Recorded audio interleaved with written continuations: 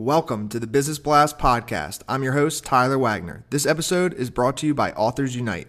Authors Unite makes the process of becoming a published, best-selling author as simple as sipping your morning cup of coffee. You can learn more about Authors Unite at authorsunite.com. Now, let's jump into the episode.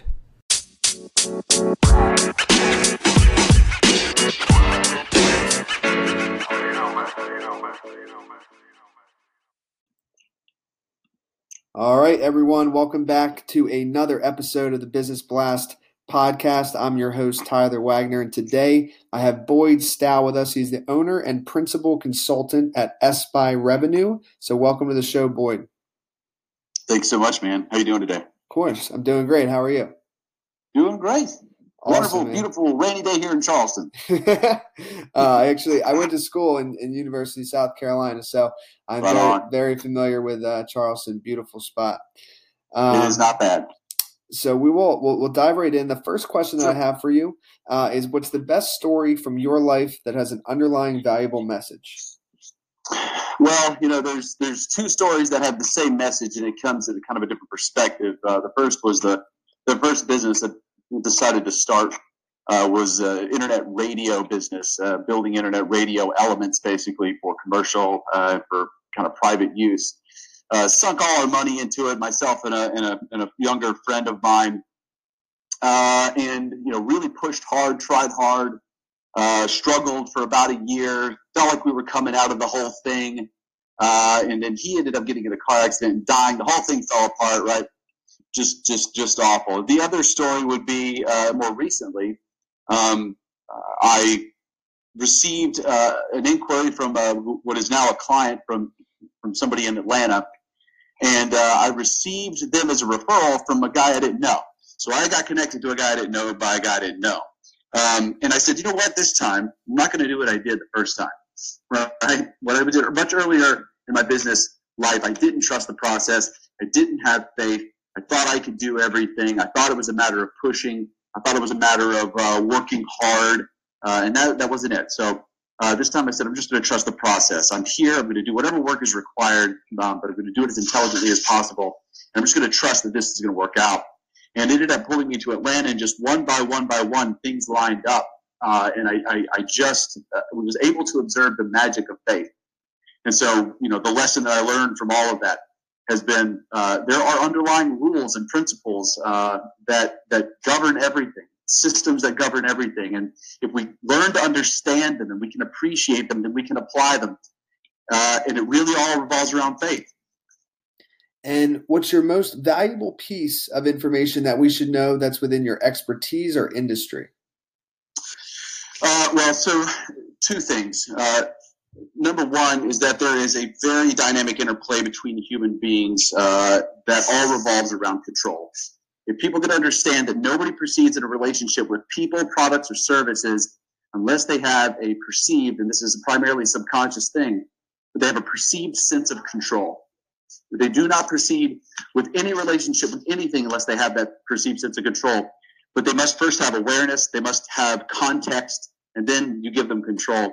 If you can understand that, you can control for just about any kind of situation. If you can create the right control dynamics and if you can maintain them intelligently. Mm-hmm. The other thing would be something I call counterbalance. It's a truth about the human brain. And I know it's a short interview, so I'll be really, really brief about this.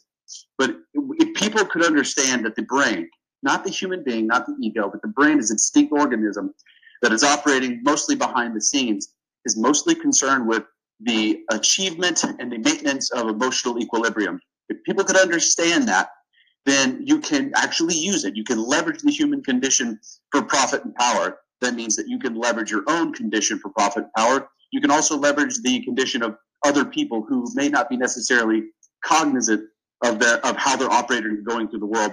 You can leverage their condition for profit and power for a client or for any other reason. And actually, it is a shorter podcast, but I because it seems like so profound. Like, could you give just one example of how you would use that? You know what I mean? Yes, sure. So in my business, actually, what I do is I create systems that automate consumption. All of that is based on the idea that most people are automatons. 95% of people that are operating out there are not aware of really of how they're making decisions. Their brains are making decisions for them. And what's happening is the prefrontal cortex, or what's called the executive mind, is operating with something called your reticular activating system. And it's constantly formulating objectives, identifying frustrations and prioritizing those frustrations. And then it's seeking out and identifying and consuming counterbalances to those frustrations at any given moment. That changes, and that happens over and over again throughout the day as the different frames change, as you change environments, as you walk in and out of one room to another, as you interface with different people, as you interface with products and services. So what I do is I use that truth more or less against humanity for the sake of my clients' bottom line and my own, unashamedly. And I use that process to capture, the consumer. They're unaware of where they are. They don't know their state of mind, their state of being, but we can figure that out. And if we can figure that out, we can present them with a counterbalance that will suck them into a system, an engineered system of what we call touch points.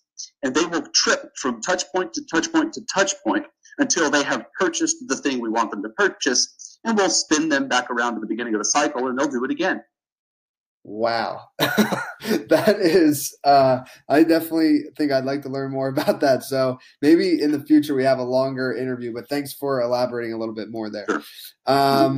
So next question is, and it might tie in, but what's your best piece of overall business advice? So not necessarily industry specific. Yeah. It's not about you. That's the most important thing.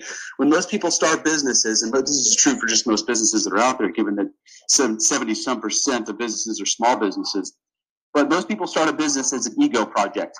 They have something to prove primarily to themselves. They have a product or service that they're proud of, and they're pushing it or projecting it onto the marketplace. And people find that that's very difficult to do. Well, there's a reason for that. It's because you're presenting yourself. You're projecting to the marketplace. You're not a reflection of the marketplace. Now, if you could understand what the market needs, whether or not that need has been cognized, whether or not there's a conversation shaped around that need, whether or not that consumer even understands that that need really exists.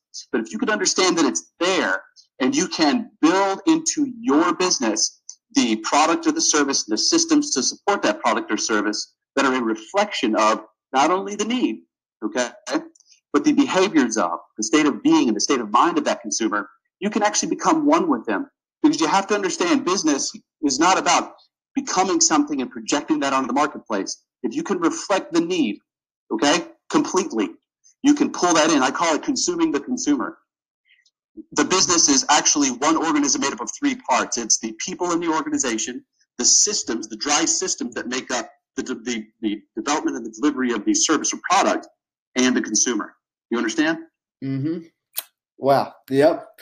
Okay. And the next question is, if you could give your younger self one piece of advice, what would that be? Slow down. Think things through. Understand that everything comes into being first through thought. And that if we define an objective thoroughly, and we add emotional energy and emotional gravity to that something with great definition, that thing will come to be, so long as we continue to give it our focus.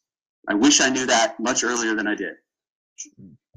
And kind of going a little different route, in your opinion, what's the key to happiness?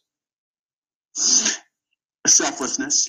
Let's go back to the kind of a similar question earlier, right? Where I gave you a similar answer. It's not about you. Life isn't about you. Happiness is not about you. It's about giving. Right? Empathy and sympathy are used interchangeably today, and that's really unfortunate because empathy is something much more complex. Empathy is the ability to develop in your mind the mental model of another person, not to merely feel as they may, but actually to be able to understand where that person is on their journey, what they need in this moment, how they plan on going about that something. Because if you can understand that, you can intersect them at the appropriate time and place and in the appropriate manner, such as to be of service. Whether that's be in business or whether that just be in life. And what's the best book that you've read, and what was the number one thing you learned from that? The very best book I've ever read would be, honestly, if I were to say something that everybody should read, it's called Psycho-Cybernetics. And the takeaway from that book is pretty Pretty profound and pretty straightforward and very simple. It's we are psycho-cybernetic organisms. We are machines. We are biological machines. And we can, he uses an example of the thermostat, but we can set the thermostat. We can determine where we're going to operate in life, where we're going to be. But we have to understand that until we determine what that thing is, where that thing is, where that place is, how it feels, then we're going to continue to fall back into our current operating paradigm. And what's your favorite quote and why? Oh, Lord, that's a good one. You know what? I got a fortune cookie one time. Actually, I was walking down the street and I saw a fortune cookie, right? Not the cookie itself, but the actual little, message. And I picked it up and turned it over, and it said, in effect, something to the effect of, it is better to have a hen tomorrow than an egg today. And so it's a good principle to live by.